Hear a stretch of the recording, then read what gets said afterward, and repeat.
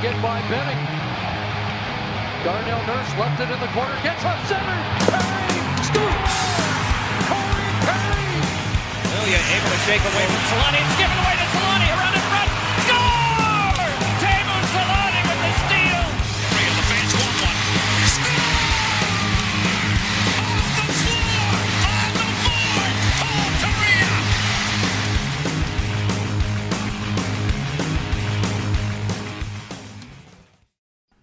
All right, we're back. We're live. Oh, we're back for the What's post-game up? show this time. I was gonna do Let's go.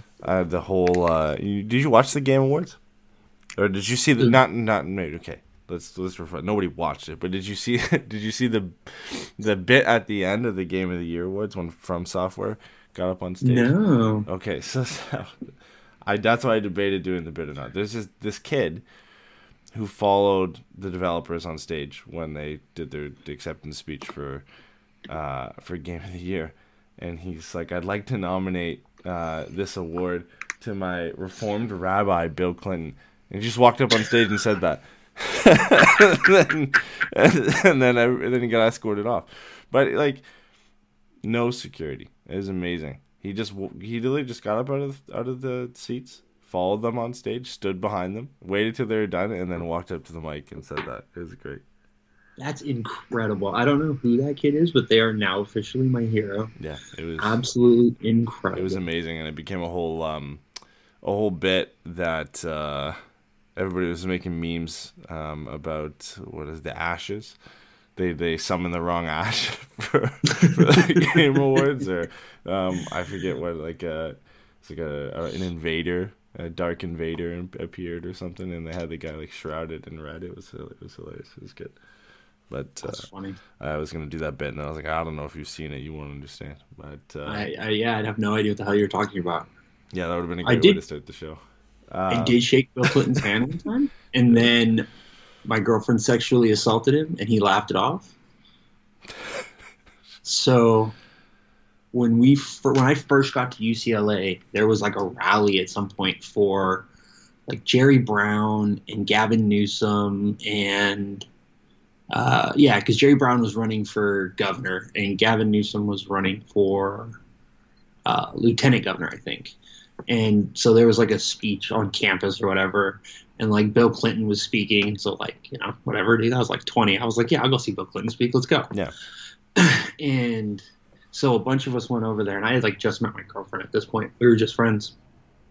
And so we all go, and we're walking over, and some woman like with like a headset and like a thing, she comes up to us and she was like, "Do you guys want to stand on stage?" And we're like, "What?" She goes, "Do you guys want to stand on stage?" And we're like, "Yeah, sure, okay." She goes, "All right, come with me." And then they like gave us signs, and we literally stood in the very first row behind the speakers. And so like everybody comes on and they give their speech, and like obviously Bill Clinton goes last because like he was obviously like one, the biggest name, but two, like the best speaker. And he like gives his speech or whatever, and then he like kind of walks off stage and says goodbye, and he just kind of walks along like the crowd behind him, like where we're all standing on this like honestly like an elementary school picture, you know what I mean? Yeah. With, like, the bleacher. Yeah. And so he's like shaking everybody's hand, and he steps over, and my girlfriend just grabs him and gives him a hug. And this dude looked like Sure. absolutely breakable. Like he looked very fragile. He absolutely looked his age. Yeah. But he's a tall dude. He's like, I don't know, like 6'2", 6'3", whatever he is. But like it was really funny. And so my girlfriend just grabs him and gives him a hug, and and then she lets go, and all of a sudden he just goes, "That was unexpected, but nice," and just kind of keeps on walking. And so I always give my girlfriend shit because she's like, she like assaulted a former president, and it was very funny. Love it. And I just will never forget his response. "Well, that was unexpected, but nice." I'm just, God damn, man. Classic. So funny. All right. Well, we are here, as we said, to do the post-game show. First one in a while, and probably in hindsight now, we picked just an absolute stinker of a game to come on. Yeah, here. we're the smartest people alive. Yeah, but to be fair, not a lot of great games this year to pick from. You look Or at Edward, whatever do you need? no, you look at the slate of games this week, and you could say Ottawa probably would have been the best bet to come on here for a good chance at getting a win, considering where they are in the standings versus the other teams we have to play this week in Toronto, Montreal, and LA. So better today, I think, than tomorrow. I just know every time the Ducks come to Toronto, specifically when I've been able to go see them, I'm not paying $150 to go per ticket to go see them tomorrow. But they always lose in Toronto.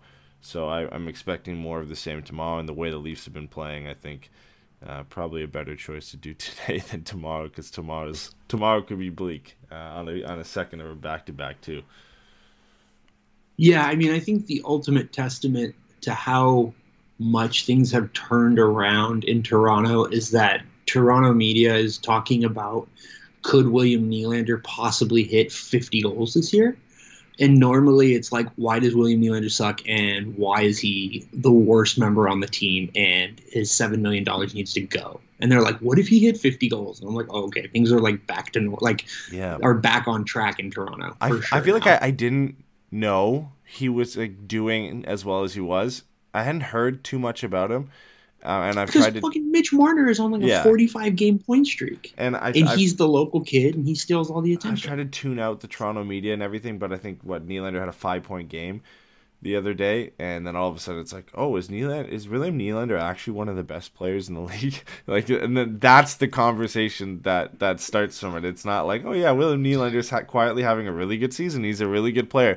It's like the utmost extreme end of it. They're like, is William Nylander the best winger in the National Hockey League? Is William Nylander better than Connor McDavid? Like, that's where the conversation like starts going. It just goes to like the whole awesome. Like pitch end of it is like, he's a god now, and we didn't throw him in every trade rumor we possibly could just a year and a half ago.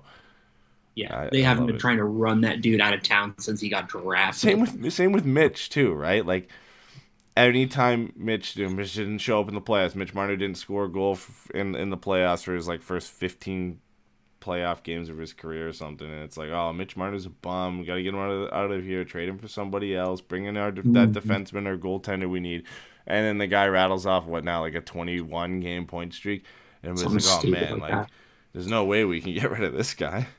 Like it's good players are good. Yeah. Wild to think about. Yeah, wild when Austin Matthews is not doing amazing things this year, that other guys step up and claim the spotlight. They're actually good players, and John Tavares too is looking like John Tavares from the Islanders, but he was shit on pretty much any chance he get too. I mean, that's just the Toronto media, right? If you're not playing well, then you get. Well, the other thing is like, the thing with Tavares is like, he's the oldest, and his contract is the most clearly like, yeah, you know what I mean? It's the easy one to look at and be like, yeah, that's gonna hurt them sooner rather than later. Probably already is, but when the raw production isn't there from Nylander, it's very easy to just be dismissive of how good he is, anyways. Mm-hmm. And be like, oh, well, that's $7 million. That could be like a number one defenseman or whatever the fuck, right? Yeah. But, like, he's playing really well, so you can't do that. And, John Tavares, like you said, is having, probably the best year he's had in Toronto, and that was after being almost, I think, 100-point player last year. Yeah. You know what I mean? So, like, and he's better this year. And then, again, it's just hilarious, right? It's like, oh, we had to basically shoot Morgan Riley, TJ Brody, and Jake Muzzin. Yeah. And now it's just forwards and Mark Giordano, and everything's fine. Okay, sure, why not? Yeah, shout out to Rasmus Sandin, who we were pretty heavily voting on the Ducks to bring in when he was before he had signed his RFA status contract. That he's been tearing it up. He's got the best opportunity possible to him, in a sense that all these guys are out, and he's stepped up and plays now like 22, 23 minutes a night, and he's looking pretty good, which is disappointing because I would have loved to have him in Anaheim. Another guy who's looking pretty good, who I take shoulder some of the blame for his performance tonight, Alex DeBrincat.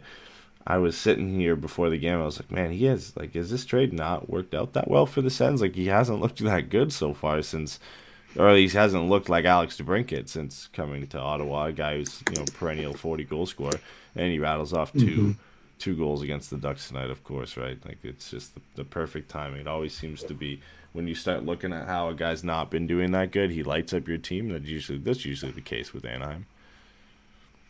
Yeah. Speaking of Pat Verbeek not adding guys people ask for, just dive right into it. Eh? Let's go for it. Yeah. So I mean, I guess there's a few things we can do. Like we can do like that kind of crap. We can do the what the hell just happened between this game and the San Jose game, which I feel is like kind of where you were going. And I just brought up Twitter, and a tweet came up from earlier, and I was like, "Oh, that's right, the Ely Tolvanen thing." Yeah, it's everything. Yeah, I mean, everybody. I mean, it happens when a lot of, I don't want to say a lot of players go on waivers, but anybody that's like not complete trash that is like notable that goes on waivers because where the Ducks are, like they have the number one waiver priority until they're not in last place. So it always becomes a topic of conversation. Like we had this conversation on a pod when Mike Riley was on waivers. We've had this conversation, I think, at least 3 or 4 times this year when different guys have been on waivers. This was, I think, maybe, if you want to call it the most high-profile player or, profile of player who went on waivers in Tolvanen, former first-round pick, a guy who was a highly touted prospect, good World Juniors performance, good performance in the KHL, in the U.S. Hockey League at one point as well. So a guy who Predators fans liked a lot from looking at the comments, and a guy who's still playing pretty well defensively, and his offensive production hasn't been that bad over the last couple of years with the Preds. A couple 11-goal, 20-point seasons in about, I think, 40 games and 70 games. So it's not completely awful when you're only playing 10, 11 minutes a night. But he ends up going to Seattle. 21 teams pass on this guy when if you had to scroll through like just the 5 teams who had the highest waiver priority and their fan bases on Twitter. I think it was Anaheim, Chicago, Columbus, and Arizona. Everybody wanted this guy. And then even the teams below that as well. Like, I saw even some Leafs fans like, oh my God, if this guy falls to Toronto, like, I'm going to take this guy in a heartbeat. And of course it's Seattle of all teams, right? Like they always just seem to make the right decision at this point. But are you surprised how many teams passed on this guy? Because I was. Like, I thought, okay, there's obviously a chance the Ducks don't take him. Like, every time we want them to take a guy on waivers, they don't. But for him to go through that many teams that aren't willing to take a shot on him, and he goes all the way down to Seattle. So here's the thing about that, right? Because I think that has kind of been the assumption by certain people. Mm-hmm. But I think it's important to remember that he makes a $1.45 million this year and next. Yeah. There are only 10 teams in the league right now who can absorb a full 1.5 more, can absorb that. Yeah. And the 11th team is, I want to say, Calgary, and they have just under $1 million. And so I do think a part of it is there are still teams struggling to make sure they have the necessary amount of cap space. And I think, the Predators are a team that's trying to contend, right? Their intention at the very least is to contend. And if they're not going to keep this guy up, then I think that says something for the teams in front of him. Now, to what you said earlier, he is a former first-round pick, which is something usually we've seen GMs really kind of fall in love with. He does have a really good shot, and his underlying defensive numbers are very strong. So, in a lot of ways, what you can look at it and be like, oh, Seattle is exactly the team that I think before last season, and based on kind of how this season's gone, and just kind of, the people who are in the room there and what the general opinion of those people are, like Namita and stuff like that. It makes a lot of sense for them, right? It gives them some solid bottom 6 depth. Brian Baston, who writes for On the Forecheck, or is an editor over there at the very least. I don't know how much he writes anymore, but he does a bunch of stuff. He's wonderful. Find him on Twitter, he's great. But he, as soon as it was announced that he went on waivers yesterday, he tweeted me and was just like, congratulations, because I think it was Michael Blake McCurdy tweets out the waiver order every time there's somebody semi-notable who goes on. And, there were a lot of people who like him, and like you said, the Predators fan base seemed to be pretty keen on him and be hopeful for him, but he hasn't really been playing this year, and so it just kind of seems like it was just a decision that they had to make as far as just giving the roster spot to someone who is going to be able to get into more games right now for whatever reason. And so I think,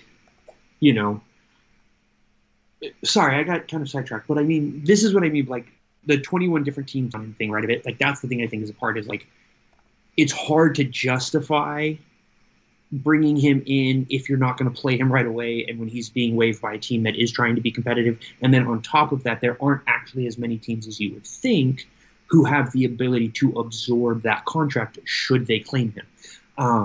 And maybe you can send someone down or something like that and clear up $800K or something like that, but it's still worth mentioning. As far as Anaheim is concerned, he would have been the player that I would have loved to bring in. He would have been a player I would have at least tried to move into the top 6 and just see what happens. I think having a guy who has a real shot like that and has strong, defensive numbers, like my opinion of John Hines is not particularly high. So I think it would have been interesting to bring him in, but I think ultimately at the end of the day, it's not the biggest loss. I think it's, I guess, let me ask you this way, like, how do you compare that with the Jason Megna claiming? Yeah, I don't. I think with bringing in Jason Megna, like if you want to give a guy a shot, and obviously he played tonight too, it does make it hard to claim somebody else right after when you do have a lot of guys on the roster already. I'm sure it plays into that decision. I'd be it's an interesting hypothetical situation to think, okay, if they didn't claim Jason Megna, would they have gone out and 100% for sure claimed Tolvanen instead? I don't know.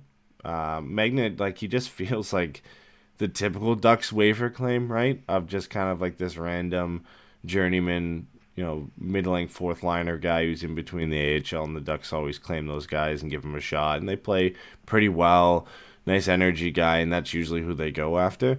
But yeah, I mean, with Tolvanen, like it was a little bit interesting. Like you said, like I know there was a lot of teams that, whether they didn't have the cap space, or I think like the Flyers and a few teams were at 50 contracts, so they couldn't bring him in. So there were a few teams that obviously had to pass.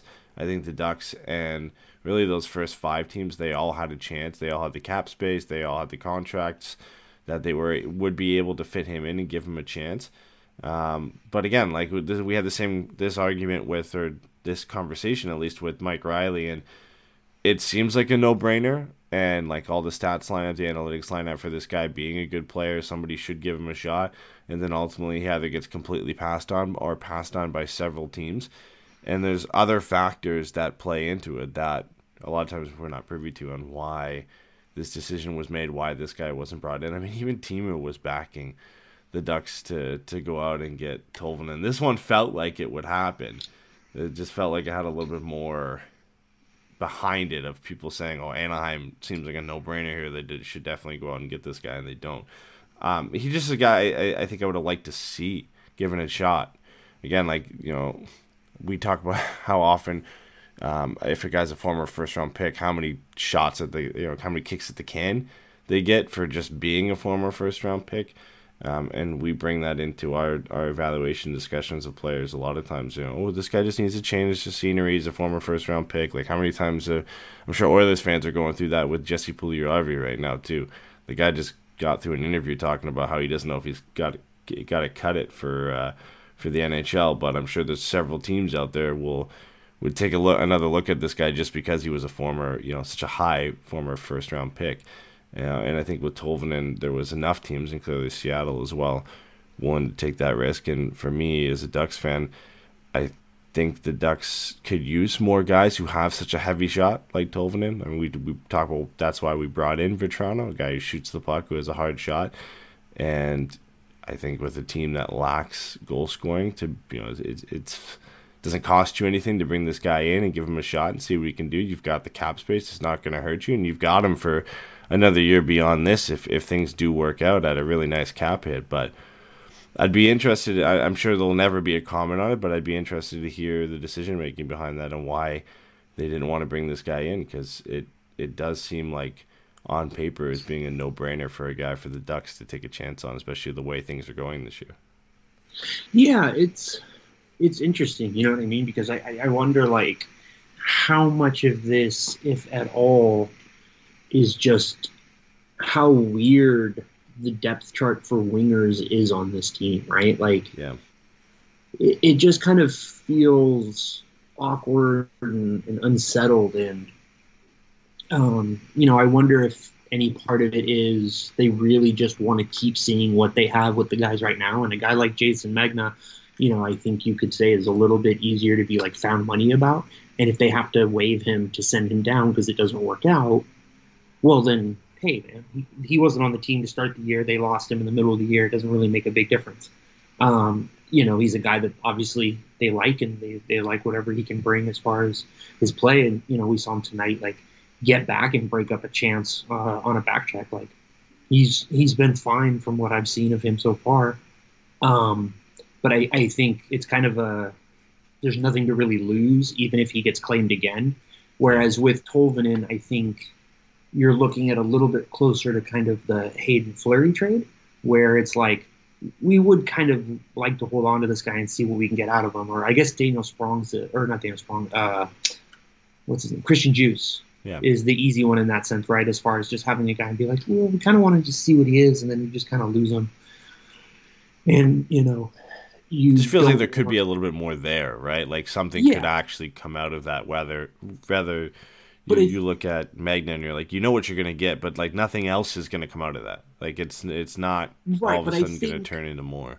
I think what you get out of that is they know exactly what he is, and so losing him for nothing isn't a big deal. Yeah. Because I think what this is fundamentally about to me, and this is obviously wild speculation, but it really does just feel like the point of this year for Verbeek is to like see what the guys that are already here are, right? He brought in 3 guys.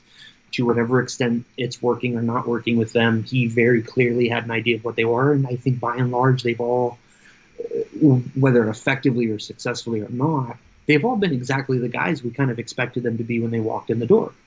So, and you look at guys like Silfverberg and Henrique, who only have 1 more year left on their deal. So this gives you, in that sense, a little bit of like middle six kind of redundancy moving forward. But it feels like his whole thing is just, I don't know these kids. I want to figure out what these young guys have. Like, and it's interesting in that sense, right? That somebody like Beaulieu stayed up over Mahura back when they lost Mahura. I think in that context, it's very interesting. But I do think fundamentally, like, I don't know about you, but like I felt like it was kind of just time to move on from Mahura, and I'm glad he's doing well in Florida. I just don't think he would have been able to play that way here. Yeah, and he had a great start, but he's in what he is in Florida right now is exactly what he is in Anaheim or was in Anaheim. Is just kind of a guy who is a 5'6", 7th defenseman who came in to fill in injuries, and they're starting to get guys healthy a lot, and he'll still be that guy, and he might be a guy that fluctuates between the NHL and the AHL for Florida as well. And I want to see him do well, and I hope he does well and continues to do well in Florida. But yeah, I mean, I think the Ducks had seen enough of him at that point, and it was about seeing, Vakanainen was eventually going to come back and has come back now, and to see what you can get from him, and to see what you have in Beaulieu or White and those guys that you haven't been able to see for the last couple of years, right? Unlike what you have in Mahura. So yeah, I think it was about kind of seeing what you have in these guys and doing that for a full stretch across the season. But the problem is, like, you get these weird stretches of games where, like, you play Carolina, San Jose, and Ottawa, and you expect the game against Carolina would probably be the toughest game, the game that you lose, and San Jose should be the one you pick up the win. But meanwhile, you've got a completely different type of performance against Carolina, where you play a really steady game and a good game throughout the entirety of it, and you pick up a 4-3 win in overtime. Fun, exciting game. You follow that up with just probably the worst game of the season, a 6-1 loss to the Sharks. and then another stinker today, a 3-0 loss to the Sens, where you really weren't able to generate too much. The 32 shots on net, I think the Ducks finished the night with, they don't really do justice to the lack of quality scoring chances the Ducks had in this game. And it just shows you kind of like the obvious development there is this year, and where there are games like the one against Carolina. We have had a few and far between, but some of them this year where the Ducks have looked like they can be competitive against better teams. I think I remember that win against the Rangers as well, where they looked a lot better in games like that. And then you just have, the 2/3, I guess, of the rest of the games are games like that one against San Jose, where, you're playing a team who should be close to you in the standings, a team that you should be having a competitive game against, and you just get absolutely destroyed in a really embarrassing game where they lose 6-1 to a team that I think is just as bad as them, but clearly not in that case. So it's a weird one this year for sure, with the types of performances that they're putting out there. Yeah, it's absolutely wild, bro. Like, I think the thing for me that was different about the San Jose game, and the San Jose game just felt like a practice. Like, they just felt like they were going through the motions. And I don't know if that's fair, but they didn't look like they were playing with any urgency. They didn't look like they were playing with any emotion or energy. They were just, or someone on Twitter, Tony, said that it looked like they were skating through mud. And I think that's exactly right. They just looked just very kind of slow, and it was just bad. And I just couldn't remember then, and still honestly can't really remember now, a time where they looked that bad in the last couple of years. And they've been pretty fucking awful at various points of the last couple of years. And I feel like that was pretty clearly the low point of the Dallas Eakins era. I think that was the first game, for me, that was really the first game where I was like, oh, I think you can absolutely come out of this game firing the head coach, and there's really nothing to question. It's one of those games. It's one of those types of losses against, those teams that you should be beating or shouldn't be losing to like that, where you're like, okay, even me, I don't think this guy was going to get fired. And I came out of that game like, okay, this could be the one that does it. That's one of those games where the next day you wake up and guys, he's gone. He's out the door. Absolutely. Yeah, it felt like it could be one of those. It definitely could have, and I know there's a lot of people who are saying it should have been, but you come out of that now and he's still here. I don't think anything can happen at this point. There's not much worse than you can get than a performance like that, and if he gets through that in the run that the Ducks are in right now, where they haven't played well, I don't see how he doesn't make it to the end of the season at this point. Yeah, I said coming into the season, I didn't think he'd make it past Valentine's Day. As the season went on, I felt like that was probably still right about right. Then we had the Pat Verbeek podcast interview where he stated very plainly, my intention is still to push this off till the end of the season. And I was like, okay, then, yeah, I think, it's probably just fair to assume that he's not going anywhere. And then that game happened, and I was like, oh, he could get fired before the game is over. Yeah. You know what I mean? And it was very kind of surprising for me to find myself in that place. And I got kind of bummed about it, because I really like Dallas Eakins. I really, really do. I really like so many things about him. But at this point, it seems fair to say that the on-ice aspect of his tenure has just been a disaster. Yeah. And I think you can point to some of the growth some of the players have had under him, and I think that's very real. But I think the totality of it, is brutal. And, as much as me especially talk about the lack of, above average defensemen on this roster, there is a degree to which you should be able to create a system or a structure that mitigates that a little bit, right? have the forwards like play more defensively by nature and really try to insulate those guys so they're not having to do as much, they're not getting pressured as much and things like that. And that just hasn't been there. And at different times it's looked like it was just players playing poorly, and at other times it's looked like they don't know what they're supposed to do. And, that's one of those things that can be, kind of hard to differentiate, I think, at certain times. But last night very much felt like they were just like, I don't even care. And there's a degree to which that has to be part of, like, that's part of the coach's job, is making sure that these guys are prepared to play every night. And that San Jose game was just, oof, man. And it got bad fast. It just felt like you were just watching it all happen, and it was over. And it was just wild. I don't know. Yeah, I think it was, I saw a tweet, and I think it was CJ a couple days ago, was looking at how the Ducks were underperforming in pretty much every projection. I think Evolving Wild had them in their projections and Dom's projections, and the Ducks were projected not to be good, but they're completely underperforming even the poor projections that they had from them during the season.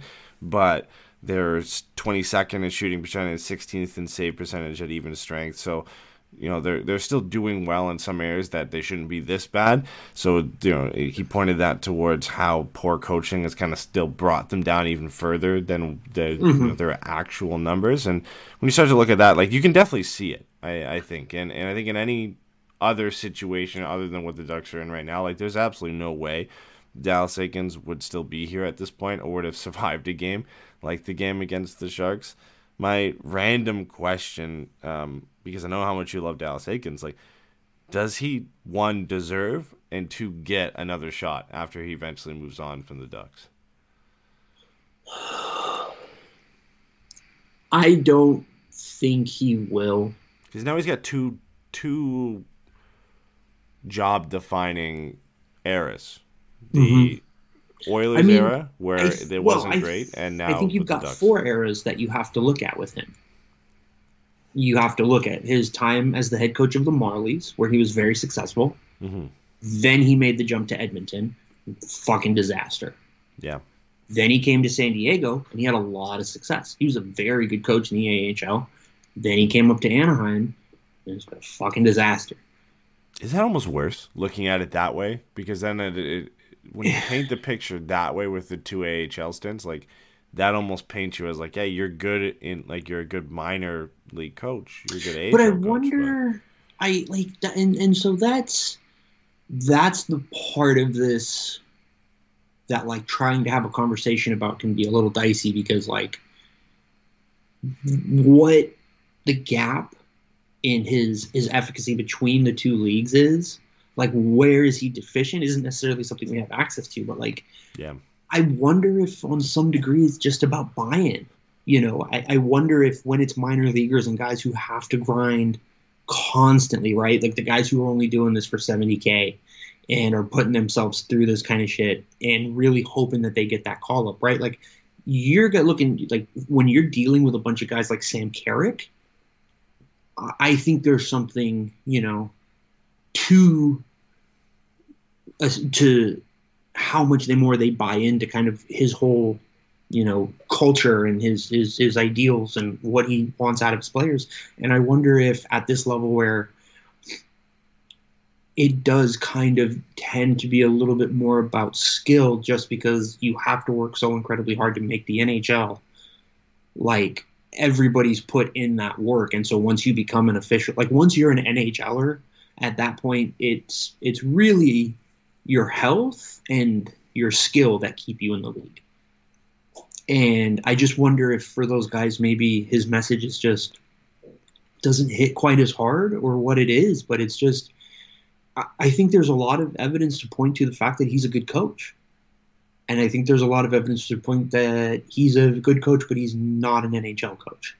Yeah. And again, I want to be wrong. I said this on Twitter, like after that Sharks game. I want to be wrong so bad. I would love for him to have another chance and to really make it, have a good run. I'm just not sure that he will get it because I think the way things went in Edmonton and now in Anaheim, it'll be hard for somebody to talk themselves into it unless he goes down and has another great run as an AHL coach again somewhere, right? Whenever Dan Bilesma gets hired out, if he goes and takes over the Thunderbirds job, right? Like, I don't know, but I have a hard time seeing him get that third opportunity, unfortunately. Yeah, it's going to be a difficult sell, I think, for teams to move past those two stints and how bad this one has been. I mean, like, you look at kind of the historic numbers the Ducks are approaching right now. The lowest number of, or the least amount of regulation wins in an NHL season is the Washington Capitals. I'm imagining that is their infamous year one expansion season. What, like 76 or something like that? Yeah, I think it was, because there was, I think it was the Sabres were on pace for like that season at one point and how bad it was, and they eventually snapped out of it a little bit. Somebody was on pace for that. But like it's within reach for the Ducks. Like they have one regulation win. In the same tweet, somebody said the 1980 Winnipeg Jets had one regulation win in their first 33 games. The Ducks have one regulation win right now in 29 games.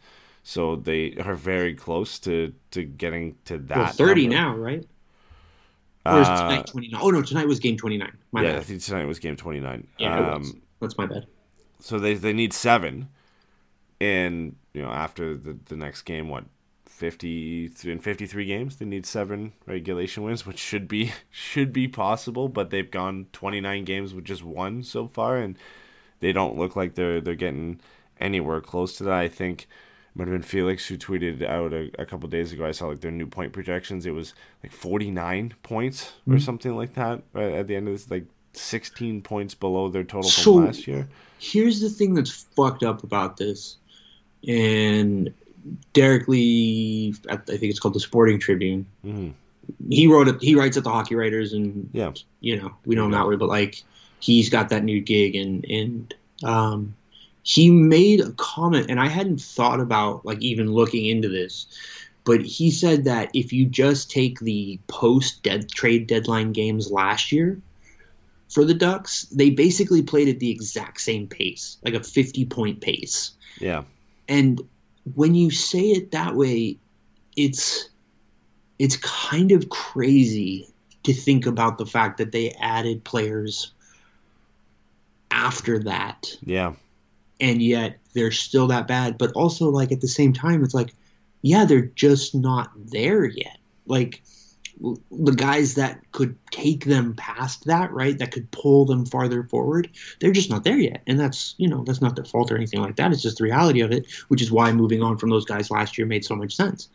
But it's just so weird, the idea that, like, they're basically the same team they were at the end of last year as far as points percentage. Yeah, it's brutal. I mean, again, the light at the end of the tunnel, when you see it after almost every loss, like that picture that Bleacher Report put out there of Connor Bedard in the Ducks sweater, that makes its rounds after every loss at this point. And the Ducks are firmly in that number 1 pick spot right now with a .586 points per game percentage. Chicago is now second last with a .692.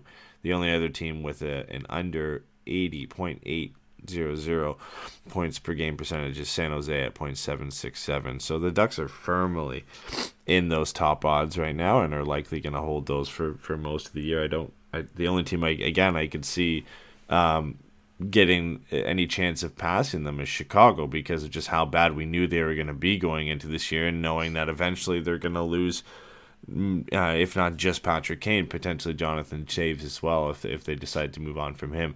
But it seems like Kane is likely out the door, along with a lot of other Ducks players, Klingberg, Shattenkirk, and others that are going to be out the door. And as somebody says in the chat here, that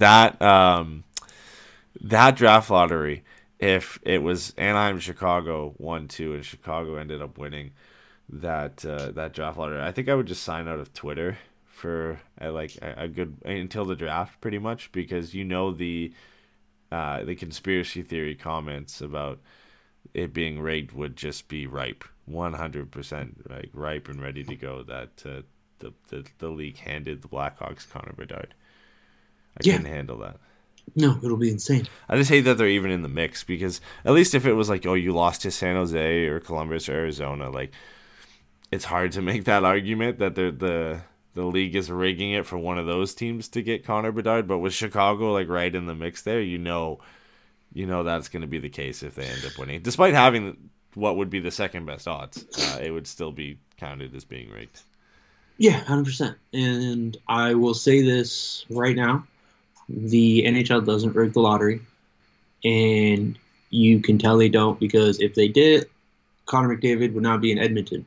That being said, when the draft lottery comes and Anaheim does fall to third, I will literally live in a tinfoil hat, and you can't take it off of me, because the NHL doesn't deserve the benefit of the doubt on this one. And, like, they 100%, you know what I mean? Like, it's stupid to say that they're going to rig it, but at the same time, I'm absolutely going to say that they rigged it. If only Chicago wins, or if anybody other than Anaheim? No. If Anaheim falls 3 spots, if they fall 1 spot, hey, man, sometimes that happens. But if they fall all the way to third, then it's a for sure. I don't care. I love that, and like, I'd probably feel the same way too. But mathematically, there's a higher chance that they fall to 3 than winning first. Mm-hmm. So yeah, it's designed to work that way. Like, that's the way the system is designed. And, I get that. Like, that's why I'm saying, like, it's stupid to think that they would. But at the same time, I'm 100% going to lean into it, because it'll make me feel better to be ridiculous. Yeah. It's the only way to. It's the only way to act after losing out on Connor Bedard. Exactly. Really, the only way to act is out of pocket, and that is the quickest way to get there. And I think that's especially important. After what is still going to continue to be a long season at that point in time, wrapping up, thankfully, a brutal year. To not win the draft lottery would just be a nightmare. Because, like, I'm sure it's been tough for Chicago. I'm sure for Blackhawks fans, I don't feel sorry for them one bit. But they. Like, you knew this was going to be like this, right? Like, you 100% knew they were going to be that bad. Coyotes fans are probably living it up right now. Like, they're not good, but they're not anywhere near as bad as I think people thought they would be. We knew the Ducks were going to be bad. Nobody knew they were going to be this bad. Like, that's the thing, and that's 100% why. It is my pitch to the NHL why I think the Ducks deserve it. Nobody thought we were going to be this bad, and we're just awful. So. Yeah. Please hand us Connor Bedard. But we do have to talk. This is a post-game show, so we do have to talk about tonight's game.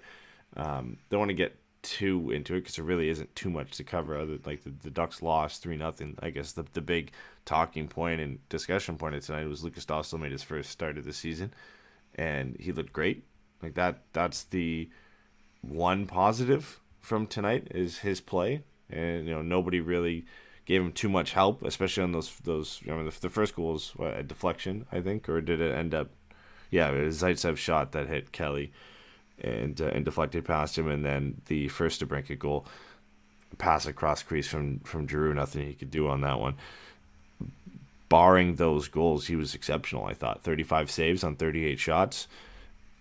A great way to start your first game of the season after, again, he's been doing the same thing in San Diego. They haven't been good this year.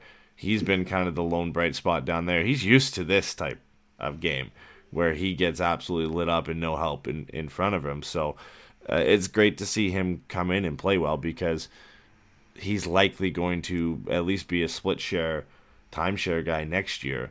He needs to get as many games as he can and get used to this, because this is what it's going to be like, and at least for the next couple of years when he's starting to finally move into full-time NHL duties. Mm-hmm. Yeah. No. He looked great. He looked how you wanted him to look. He looked athletic. He looked comfortable. I thought he didn't ever look completely out of his depth. And he had a couple of absolutely incredible saves. Like, again, like, he stopped a 3-0.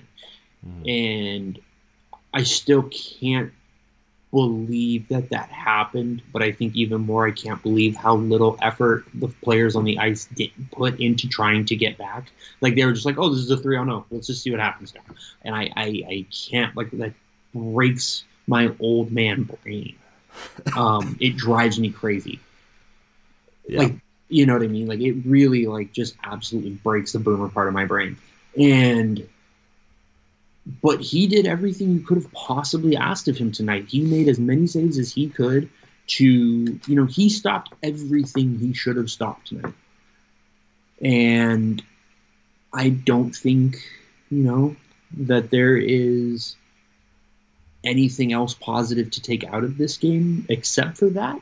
But with the way everything has gone over the last couple of years with Gibson and now this year being the Willie won't they and all that crap, and then you've got Stolarz who's expiring, like, there is a lot to be excited about, it would seem, with Lukas Dostal, and the idea of putting a more talented team in front of him, but a more structured team in front of him is very, very encouraging. So, like you said, it was the lone bright spot, but it was a very bright spot, I thought. And it was nice to see him play so well despite walking into a house of horrors. Sorry. Sounded like I said whorehouse, which is not what I meant. Yeah, definitely not. Do you give them another start on this road trip? Because they've got 3 more games. Tuesday, Thursday, Saturday, right? So what's the Thursday game? It's Montreal. Yeah, I started in Montreal. Yeah, that's again, a lot of it depends. Because who's the 4th game? It's LA on the Tuesday of next week. Ooh, actually, I might start him for the LA game. That's a back-to-back as well. The Ducks play the Wednesday at home against Minnesota, so he could get one. Then you know what? I think you could talk me into doing that. Is play Gibby against the Leafs, play Gibby against the Habs. Yeah. Then play Dostal against the Kings, and then Gibby against the Wild? You said the next night. Yeah, the Wild. Yeah. That the Wild feels like a Gibby game, the way they've been playing, and obviously the way Gibson really usually takes the tougher games. So I would imagine I would like to see him against Montreal, but knowing that that's a back-to-back, and if Stolarz isn't healthy, he's going to have to get one of those games. I don't see them playing him 3 games and playing Ottawa tonight and Montreal and then one of those 2. Knowing that that's a back-to-back near the end of the road trip, it could be possible that, to avoid giving Gibson 3 of the games on the road trip, you give him the next 2, Toronto, Montreal.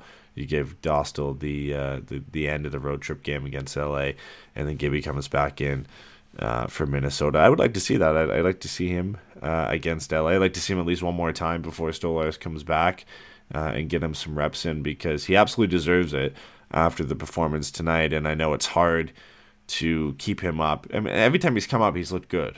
It's just, at this point, it's hard to keep him up because you've got Gibson and Stolarz. You can't really have this guy sit on the bench and run 3 goaltenders at this point. So unless one of them's moved on, you've got to send him back down. But I feel like every time he's come up, we've come out of the game saying, yeah, you know what? Like he looks like he belongs. He looks like an NHL netminder. He's done everything he should have in those games. He's made the important saves. Never really looked like he was rattled or the moment got the best of him. So he's done what he needs to do at this point. But I think whether it's near the end of this year, if you move on from one of Gibson and Stolarz, or at least for next year, like he looks like he's ready to take that next step into actually starting 15 to 20 games in a season. I think he's getting very close to that territory where he needs to start taking those next steps. Yeah, I mean, I'm thinking about it right now, right? So there's 53 games left in the year. Like, I guess my question to you, Eduardo, is would you rather him be the number 1 goalie in San Diego for the rest of that season? Or would you rather move on from Stolarz? Because that just makes the easiest one, right? You can always find a place to send a quality backup in the league. It makes less than $1 million. There would be more than enough teams who would give you a second for that player. Yep. And then have it kind of be a 30-20 split with Gibby Dostal for the rest of the season? Like, which would you rather have, do you think? Would you rather him just be the definitive number one down in San Diego, or take a little bit more, just be like a little bit above a backup? Yeah. If I had to choose between the two scenarios, I would choose with him, with Stolarz moving and him becoming that, that backup behind John Gibson, basically taking the starts that Stolarz would get, the back-to-backs, and in a heavy schedule of games, if there's no back-to-backs, one start here or there, which would give him about 15 to 20 starts near the end of the year from now. That would be like the ideal situation between the two. I think what probably plays out and what's the most likely scenario is he goes back down to San Diego when Stolarz is healthy, is a starting netminder until the deadline, and then Stolarz could potentially get moved at that point. And then for the the end of the season, February beyond, he takes up that role as the backup and gets to hopefully at that point more of a split for the rest of the year. I think what the Ducks did, I believe, at the end of last year with Stolarz and Gibson as well, as they almost the last 10 games of the season, they just back and forth, and they both play 5. So I think that's the most likely situation we see, but I would be between the two of him staying down and being number one in San Diego for the rest of the year, or taking over that spot from Stolarz and doing like a 30-20 split with Gibson. I'd rather see that, because I think he's ready for that next step, and he needs at this point as many NHL games as he can get to really start getting his feet wet at that level. So I think he's ready for it. I'd love to see it. Yeah, no, I am prone to agree. The thing that's interesting is he is an RFA at the end of this season. In that vein, I do wonder if it does make more sense to not give him an opportunity to look great. Yeah. And it's shitty, but whatever. It is what it is, right? That's the reality of it. I do wonder if maybe what you want to do is bring him in, like you said, at the very end of the season after the deadline, maybe you can get like 8-9 games, something like that. Yeah. And then you're like, oh, okay, so, and you give him like a 3x1.4, like basically give him the deal you just gave Troy Terry, right? Yeah. And just be like, okay, perfect. Now you're our backup. And then, Gibby's got 4 years left at that point. So, it makes sense. Best case, by the end of those 3 years, you're ready to be the starter. Right. And at that point, or you are the starter, and where we've got you on a nice deal. So. Yeah, and worst comes to worst, you can always, at that point, he'll be an expiring, so you could move on from Gibby if you needed to, right? And Dostal, and again, that's the best case scenario, is you're now in a position where Dostal has come in and claimed that spot for himself, but you're not kind of screwed quite like Florida was with Spencer Knight being a little quick to be ready, and Bobrovsky having the fucking deal from hell still. And so I think, you're less, if in the summer of 2026 you're moving on from a second round pick and, a decent prospect to move John Gibson's last year of his deal, I don't think you're too upset about that. So I looking at that and not realize, I don't know why I didn't realize he was an RFA at the end of this year. I do think it is, like you're saying, far more likely now that he doesn't come up to the deadline. That's just the expiry of the entry level, right? At this point? Yeah, okay. So he doesn't have arb rights or anything like that. But, he's going to be... No, it can definitely play into it. He's going to be 23 next summer. Yeah, it just feels like the next step in that progression is... I think they're getting obviously they have to get a look at him right now. It is a back-to-back, and Stolarz is hurt, and he's the third man, beyond anybody else in this organization right now. So they have to get a look at him. But every time he comes up and performs well, you're like, and I'm sure the organization sees it as, okay, like we've got to start getting more looks at this kid. We're 29 games in, and this is his first look on this year. He's been good again in the AHL. He's been good again with his first look of the season this year. Got to start getting more looks at him, and I think it makes it easy to have those conversations about moving Anthony Stolarz at the deadline. As good as Stolarz has been, like at some point you've got to you've got to make way for this kid Right. to start getting more It's starts. not in Yeah. any way a knock against Anthony Stolarz, right? Because I think the reality of it is in a perfect world, you probably move John Gibson, but the contract makes that far from feasible. Yeah. And so at that point, what it is, it's about he's a good player on a great contract. He can get Anaheim a quality asset, I would assume, and he could have a chance to go make a cup run with somebody. You know what I mean? It's not in any way a knock on him. It's more of just the totality of the circumstance and his being a good player, you know, and if he's the backup goalie for somebody, I don't think you're in a bad way with it. So no, and he's proven it enough that he can be a quality backup, even with the struggles that the Ducks have had. This has really been the first year that he struggled, and the Ducks have just been bad to a whole nother level this year. Avid25 had a question in the chat. So, do you think the bad season slows the growth of Zegras and McTavish at all? I'll let you start with that one. I don't. I'm not. I don't. If, like, from a skill perspective, from a physical perspective, I don't. I don't think it has any real issue on that. I think you run the risk of there being some, I don't know, like, mental or emotional residue kind of being left on them.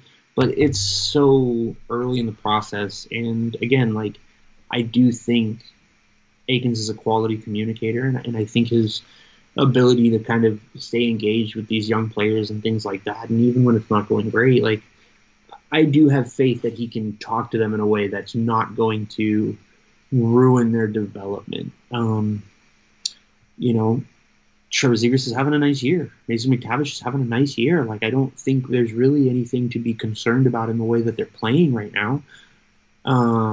You know, I mean, I think the team overall is obviously shit, but I don't think those guys, you look at the way that they're playing this year and are worried that next year there could be a significant step back beyond, you know, Mason McTavish just having a sophomore slump or whatever it is.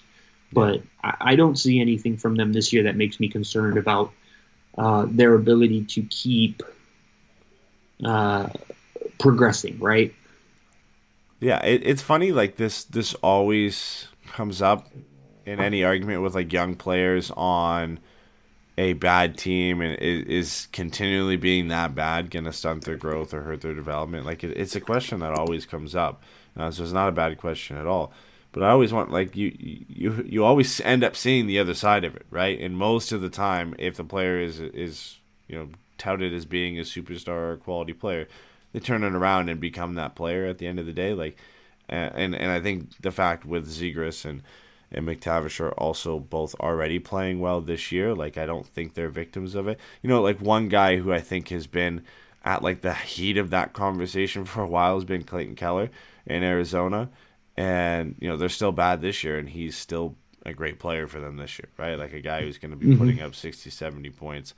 And one of those guys maybe you don't appreciate until the team is actually good, where you start saying, okay, like, this guy's a big part of their success here, and not just 60 points wasted on a tough year. I don't think at all it's going to slow the growth of Zegras and McTavish. If anything, like, it's an interesting growth spot for them to be put into, and how they handle, you know, the struggles of being this bad, and where the games don't really mean anything, and as the season goes on, they're going to mean much less than they do now. You're not really fighting for anything.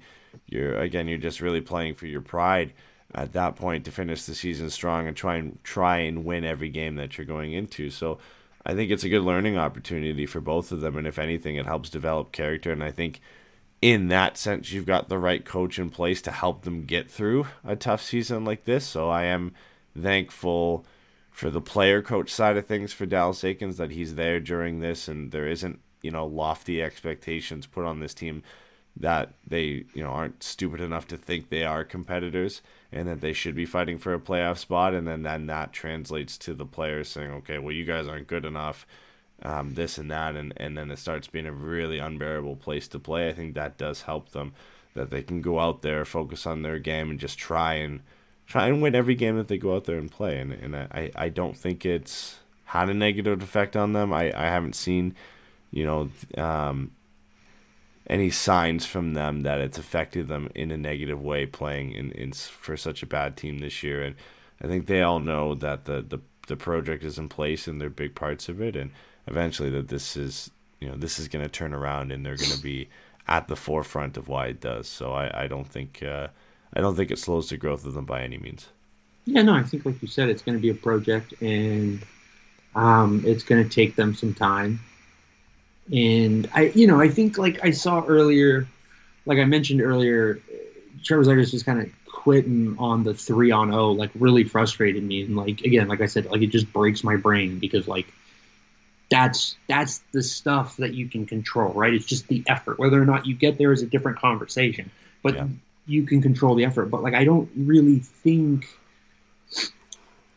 that that's a result of this year. I don't think that's a result of him quitting on the coach or anything like that. I think what that's a result of is like him being a smart player and knowing like I'm not going to be able to get there. So it really is up to the goalie to make a save. And the moment the goalie made a save, like he did try to jump into the play. This is just one of those things for me that I would prefer to see him be there so that if the goalie, like if Dostal does make that save, he's in a very much better position to take that and go the other direction and get that pressure off of Dostal after, saving their asses like that. So like, I don't think that even that, which again, broke my brain, frustrated me, pissed me off, frankly, I would have benched Trevor for, 3-4 minutes for that shit.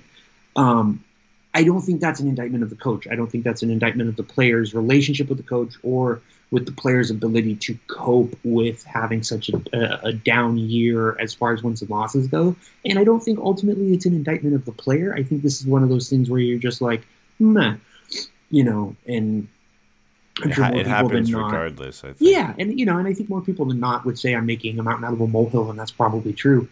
So to that point, I'm not worried about it yet. I think they played with a little bit more tempo tonight than they did in the San Jose game, but that wasn't going to be hard to do. I think for me, seeing how they finish this road trip will have a lot of kind of influence on how I feel about this team going through, the heart of the year where it's going to suck, where teams are going to be really breaking it down, where teams are going to, or battening it down, teams are really going to be starting to look to add guys. Maybe pieces of this team are going to be gone. Maybe other teams are going to be getting better, right? Like there's just all these other things that as they get into January, February, it's going to change. And at this point, I don't think there's any reason to think it's having a significantly negative effect on them beyond the fact that they're probably just pissed. Yeah. Nobody likes to lose, but there aren't any negative signs in terms of attitude or body language that show that things are just like devolving quickly. All right, so we had some news about the World Junior, the players, the prospects for Canada at the World Juniors. All three of them that were named to World Junior camps were for Team Canada. It was Nathan Gauthier, Olen Zellweger, which weren't big surprises returning from last year, and Tyson Hines, who were named to Canada's World Junior Selection Camp. The roster was announced today. All three of them made it, which was, again, not a surprise for Gauthier and Zellweger, a little surprising for Tyson Hines, but it's nice to see, rewarding for a great season that he's had so far. And I personally haven't been able to watch a ton of him, so I know it's not going to be a major role for Canada that he gets, but I hope it is at least, not a seventh defenseman, is a consistent role on a nightly basis, on a game-by-game basis, that we get to see him play. I'm excited for him. He was on hand in Moncton for the announcement to be like one of the guys that are there when they make that announcement. So I'm happy for him, man. It's great to see all three of them go. And listen, if you're going to want to watch Ducks prospects this year at the World Juniors, you got to cheer for Team Canada, right? So that's just the case. Yeah, not to mention that Fantilli and Bedard, I think according to Scott Wheeler's lineup projection, he had them playing wing for Logan Stankoven, and that's just Jesus, man. That sounds like a hell of a time. Both of them on the same line, I think, is unbelievable. Right, and then on top of that, you've got them playing. You've got Stankoven down the center Yeah. And that absurd shot that he has, like that's just. So it's four Ducks prospects at this time. Yeah, yeah. One of Fantilli and Bedard will be a Duck. Hopefully Bedard, but Fantilli's a nice secondary choice if it comes down to it. So, but I think it's great. I think it's nice to see a couple of these guys, because again, like when this season is going this direction, this is the kind of stuff that you're looking to be able to kind of lean on and go, the future's not quite as dark as it seems. This is kind of the light at the end of the tunnel, is seeing guys like Zellweger and Hines, and Gaucher. Like, these are guys that, with the exception, I would say, of Zellweger, like, these are guys that making it is more encouraging than not for Anaheim, right? Because, like, Zellweger, exactly what you're getting with him. We know his size isn't an issue at this level for him. So it makes sense that, he's got all the skill in the world and he's going there. What it's going to be with him is whatever preseason he plays, right? Next year is when it'll be a little bit more of seeing what he's got, but you expect him to be on this team. Yeah. Gaucher is going to be playing a depth role for them. Tyson Hines is going to be playing a depth role for them. And they're not as flashy. They're not as much of a standout. And so to see them make this team and be able to play, hopefully, meaningful roles and be contributors to, again, a Team Canada roster that should pretty much walk into every tournament expecting to win. And when they don't, it's an indictment on basically the entirety of Canada. It's good. It's going to be nice to watch and to see how they do. And then, again, like, when this team is this bad right now, looking at guys like Fantilli and Bedard and being able to see some of these guys at this tournament who are going to be have their name in the top of the hat for the draft in 23, like, it's great. It's an opportunity for, Anaheim fans to have a little bit of fun, to find something a little bit more positive to root for. And, it's nice to just have something a little bit different, kind of wash the taste of shit out of your mouth. Yeah, no, for sure. I look forward to this tournament every year. It's always nice being able to see, obviously, as many Ducks prospects as we can there. It's not going to be quite as high profile for Ducks fans as the last two, and obviously Zegras was the main draw for us 2 years ago, and McTavish last year. Obviously, we know about the back-to-back MVP situation that the Ducks ended up walking into. So nothing really like that on the horizon. Zellweger is going to be the main guy to watch for Ducks fans this year on Canada, or I guess Bedard and Fantilli will be the main guys for anybody, including Ducks fans, to watch this year. But in terms of current prospects, Zellweger will be the guy. Yeah. Sorry, no, go finish. No, I was just saying Zellweger will be the guy, hoping that he ends up, being a best defenseman at the tournament, or at least in that discussion. Yes, I think that's more than fair, and I think that's right. It's like, if you're looking at guys who have the potential to have the kind of tournament that McTavish and Zegras just did, it's absolutely Zellweger. But I think if you're an Anaheim fan, the other guys are the guys that are more important to watch. Yeah. When are they used? Who are they put out there with? What are they being asked to do? How do they play? Because we know Zellweger can dominate this level. He's just too good. Yeah. And he might not do it every game, but we have seen him take over games. We know that any one shift of his can be absurd. And so I think getting an idea of what these guys do that, again, like, fucking Nathan Gauthier is already like 6'3", 210. Like, the only thing holding him back from being in the NHL is like his age and whatever, like, skill or technical maturity that he kind of needs to continue to build on. And the same thing with Tyson Hines. Like, he's a guy who just kind of surprised. I think he was like a late round draft pick a couple years ago. Yeah. 4, 5, 6 range, something like that. And I know it's like half the fucking draft, but anyways, but like, so like it'll be really cool, and to kind of see what these guys do and how they're used and what they can kind of hopefully bring to Anaheim moving forward. Yeah, no, well deserved for Tyson this year. Is 28 points in 27 games. I don't think he's ever really been, high on Hockey Canada's radar. So it's just one of those types of situations where he's had a really good year. They like what he's going to bring probably not on the offensive side of things. Not to say, again, he's never been a flashy point-getting offensive defenseman, but he's been one of those guys who kind of like can steadily put up like a half point per game. And now in his, what I think is his final season of junior, he started to take that next step forward in that sense. So he'll be a nice steady defenseman for them. He's 6'3", 190 pounds, so he's gonna be kind of a shutdown, rangy two-way guy for them. So he's just a guy I'm interested to watch more of. Right, of the other two we've seen a little bit of them. We watched them play in this tournament last year. With Hines playing in Quebec, you don't get to watch too much of him as is already. So it'd be nice to get a couple more looks at him and really see what he can do. Another guy I would have really liked to see at the tournament was Tristan Luneau. I think he's deserved it the way he's played. He's second in QMJHL scoring among defensemen. But with guys like Brandt Clarke coming back and Zellweger coming back, it's hard to get those types of defensemen. Like, it's funny, like, it's easier for guys like Tyson Hines almost to make it because you have a different skill set. You're a shutdown guy. Mm-hmm. You're going to play a different role. They know the role you're going to play. For Luneau, it's harder for him to make it because the high profile level of defensemen, of the point getters, there's always the really top high echelon guys like Clarke and Zellweger who are going to take those roles.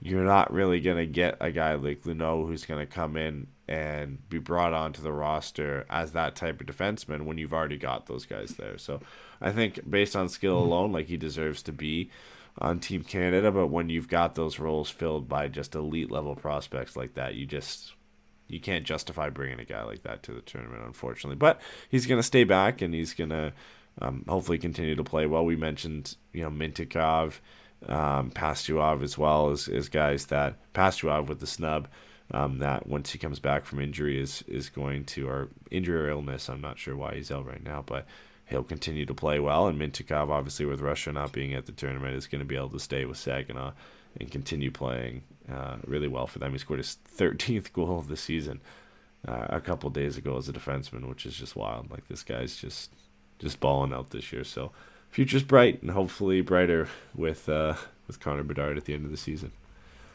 Yeah, so just to update everybody, Tyson Hines went 76th overall in 2021, which was a third-round pick. So he was a very high third-round pick, so I could not have been more wrong if I tried.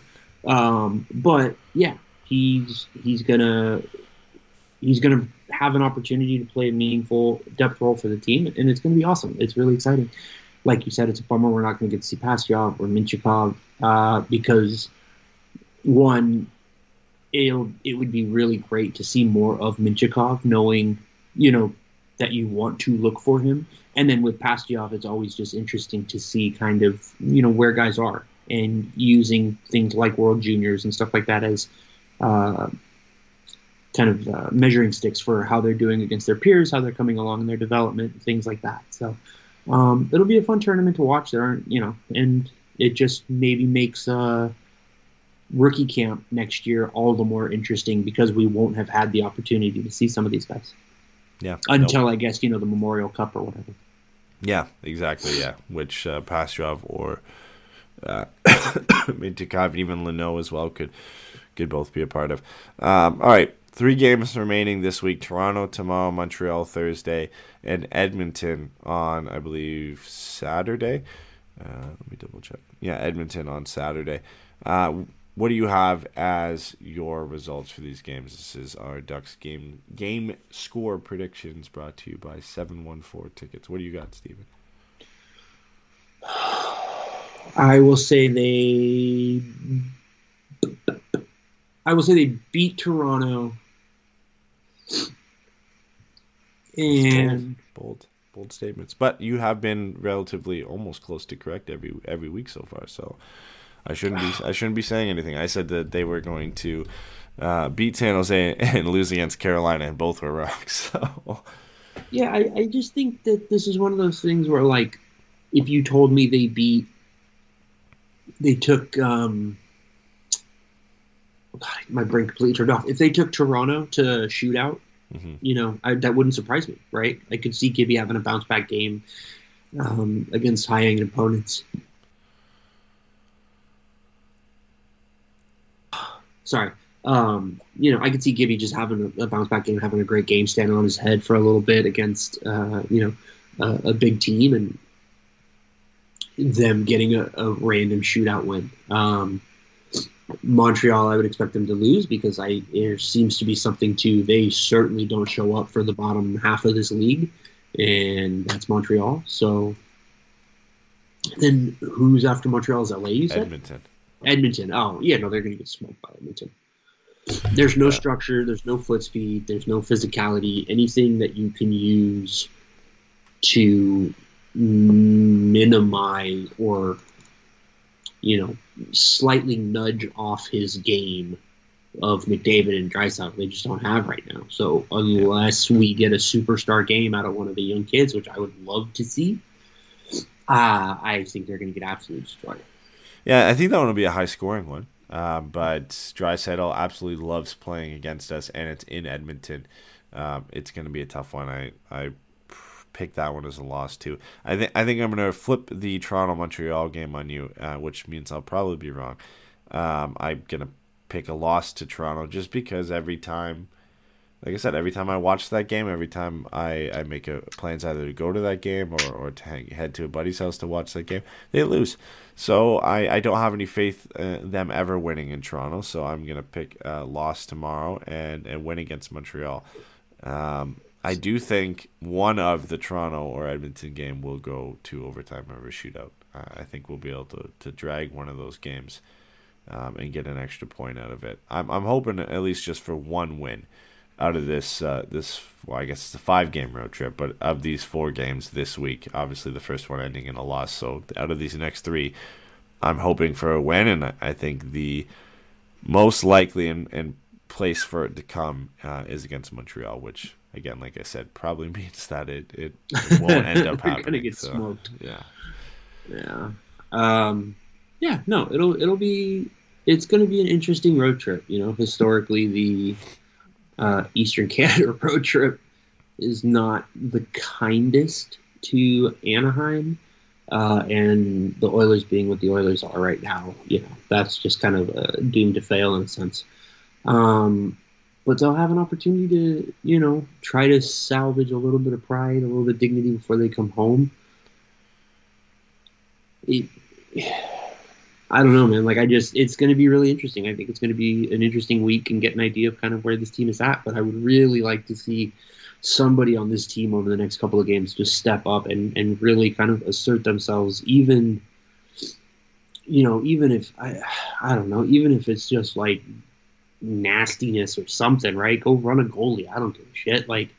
Do something and just really find someone on this team who can try to spark a little bit of life back into this team, because I think some of the leadership guys that they have right now, their leadership style isn't that, and that's not to their detriment. It's just that's not the kind of guys they are, and when you have guys acting outside of themselves is when you get into trouble and things like that. So you just want to see a little bit somebody. I would really like to see somebody just kind of try to make a point over these next couple of games that you might beat them, but they are going to make it easy.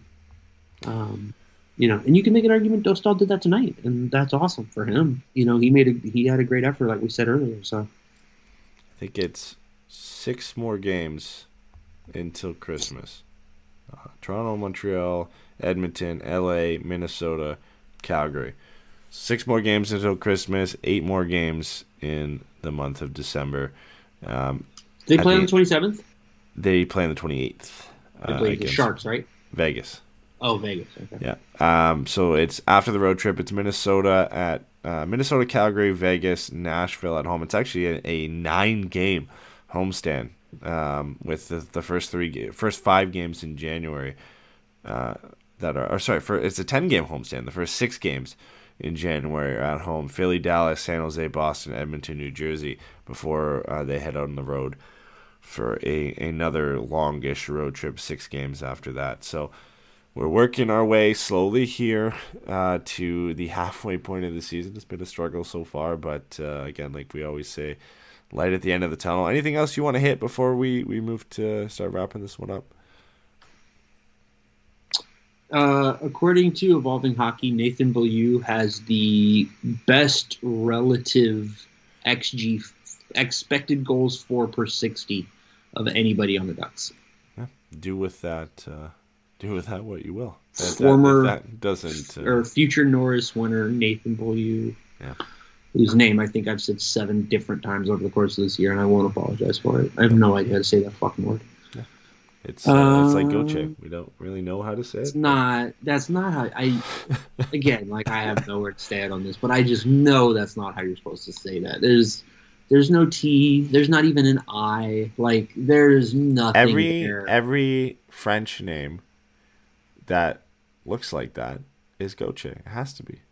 I don't think that's how that works. Freddie the Goat. Even if it's spelled Gaucher. It's going to sound like it's Gauthier. It's gonna just Gauthier? Yeah, Freddie the Goat. Isn't it Freddie Gauthier? They all sound like Gauthier. I thought Gauthier was the dude who sang the "Didn't Have to Let Me Go" song, and that was Gotye. Gotye? Yeah, Gauthier. He's like the didn't have to let. Yeah, Maybe. that's Is he dude. French That's how you Canadian? say it. Probably. Seems French Canadian. Yeah. Any spelling. It's like a weird of Gauthier. David Bowie knockoff. Yeah. It's probably French Canadian. 100%. The fact that I've seen the music video on TV when I was growing up, like enough, and heard it on the radio, it's 90% Canadian. That's a great point. Yeah. Yeah. Side note. Because I love that you guys have a homegrown talent fucking quota. That's so cool. Yeah, it's how many songs I thought were like uber popular until doing this podcast and meeting you guys and talking to Americans more, and then realizing that 90% of the songs of my childhood on the radio are just Canadian artists that we were forced to listen to. Yeah, pretty much. And they weren't really popular songs. We were just forced to make them popular because of Canadian radio. That rocks. Is Pup a Canadian band? Pup? I don't know. Okay. I haven't heard of them. They're one of those bands that I only ever hear hockey people talk about, like Pup. What is it? The Hold Steady. And then what's that fucking old person Canadian band? Nickelback. No, dumbass. Not that. Tragically Hip? Yeah, that one. Yeah. Yeah. So there's a couple bands that I have to ask if they're as popular in the same scene there as they are here, knowing that they were big here, but I'm not knowing if it was just because we were forced to listen to them. So Billy Talent and Marianas Trench, were they big in like the pop punk scene in the U.S.? What's the first one you said? Billy Talent. Billy Talent. So I would take that absolutely as a no. not. Okay. Marianas Trench is a thing I think I've heard of, but I don't know that I ever heard. So it's a thing. Like their band name is based off of an actual thing. So you've probably heard of the thing. Yeah, I definitely know what the Marianas Trench is. Wow, I figured the second one. I figured the second one. Yeah, okay, maybe not. I thought Billy Talent was bigger than that. Did you ever hear of an artist named Billy Talent who did like pop punk? Only 1990s. Yeah, my girlfriend said to go back to fucking Yukon. Well, damn. I gotta bring more of those because they're. And let me tell you right now, the dudes who do the Calgary Flame Rap are not popular in California, in the States. Yeah, I figured they're not popular here either. Thank God. All right. Well, the biggest Canadian down here is Gordon Lightfoot. Who? Gordon Lightfoot? just The record of the Edmund Fitzgerald? The greatest Canadian musician of all time? Shania Twain, Justin Bieber. Screw both of them. Sorry. We've got an argument about Gordon Lightfoot versus Shania Twain and Justin Bieber. Come on. We all know who the real OG is. All right. That's going to do it. Thanks for listening, guys. Tough go, but we're back at it again tomorrow. I mean, we're not back at it, but the Ducks are back at it tomorrow. You thought you might get a full return of the post-game show. That's not happening. No. No. We'll be back next week or on the weekend. One of the two, depending on when Steven and I feel like doing. There the show. will absolutely be at least one more show between now and Christmas, Yes. Yeah. Exactly. Probably. which one means more. that you guys won't hear from us till February. Yeah. And you'll continue to not hear from Pat and Jay until we decide to let them out of our basement. So. It's not looking great, guys. No, it's not looking good. If you want to help us keep going throughout the season, you can find us on Apple Podcasts. Search for Ever Mighty and leave us a rating and a review, and we'll read it on the show, which we say every time, and I haven't looked. So I will look, and if there are new ones, we'll read it on the show. We do really appreciate them, despite me not looking at them. Also on Spotify, you can leave us a rating now, so make sure to do that if you haven't already. All video versions of the show exist on YouTube. You can go to youtube.com/ForeverMightyPodcast. Make sure to subscribe. And we also put out additional content on there when we can. Has been a while, but the most recent additional content, and there has been a few interviews by yours truly, Stephen. So there is extra episodes that do go out on YouTube. Check out our website at forevermighty.com to find everything in one place, where to watch, listen to the show, how to support the show. You can find some bios on the two hosts that we continually refer to as Pat and Jay, if you want to learn a bit more about them, because you're not going to learn more about them on the show. It is weird. They both changed their names to symbols, and they are now the podcasters known as Jason and Pat. Yeah. And now their names are just symbols. Well, So that's cool. like we refer to them every show, and there's probably some new listeners that have come on this year, I would hope, right? But they don't know who they are beyond that one episode that Pat came, and a few episodes that Jay's been here this year. So if you want to find out more about them, you can go Call to the your website. senator. You can look at Call their your PM. bios, and you can go back to episodes from a couple years ago when they were on more often. But yeah, they are avid. They are like they are Miss like unicorns. Yes, you are 100% correct. On Twitter, you can find us at ForeverMightyFM. Myself at Eddie Van Jones, and Steven is at The Hockey Boomer. But that's going to do it for today. Thanks for letting us relive the past year with a post-game show. Thanks for everyone for listening. We're going to try and do these more often when we can. But I think the future of the post-game show, we're going to try and do more, what are they called? Twitter Spaces. Yeah, Whatever. for however long Twitter lasts. Twitter could be dead tomorrow for all we know. Yeah. That was the plan until Twitter went AWOL. So I don't know if that's going to be the case. But the reason we did this post-game show on Twitch is because we needed to do an episode anyway, because we didn't do one this weekend. But any future post-game shows, if we don't also have to do a show, we're going to try and do on Twitter Spaces. But stay tuned before Jesus, I can't You're all right, speak. man. We'll have another one Before hopefully, Christmas. Before Christmas. And then on the other side of the holidays, I've got two different conversations I want to have. One, I want to have Yellow Pinata, Chris Watkins back on.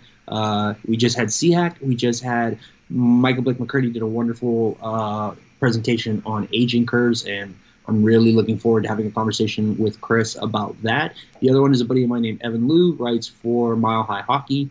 He's one of the editors there, and we're gonna, talk about the Avs a little bit and some big league-wide stuff, and maybe play a dumb game or something like that.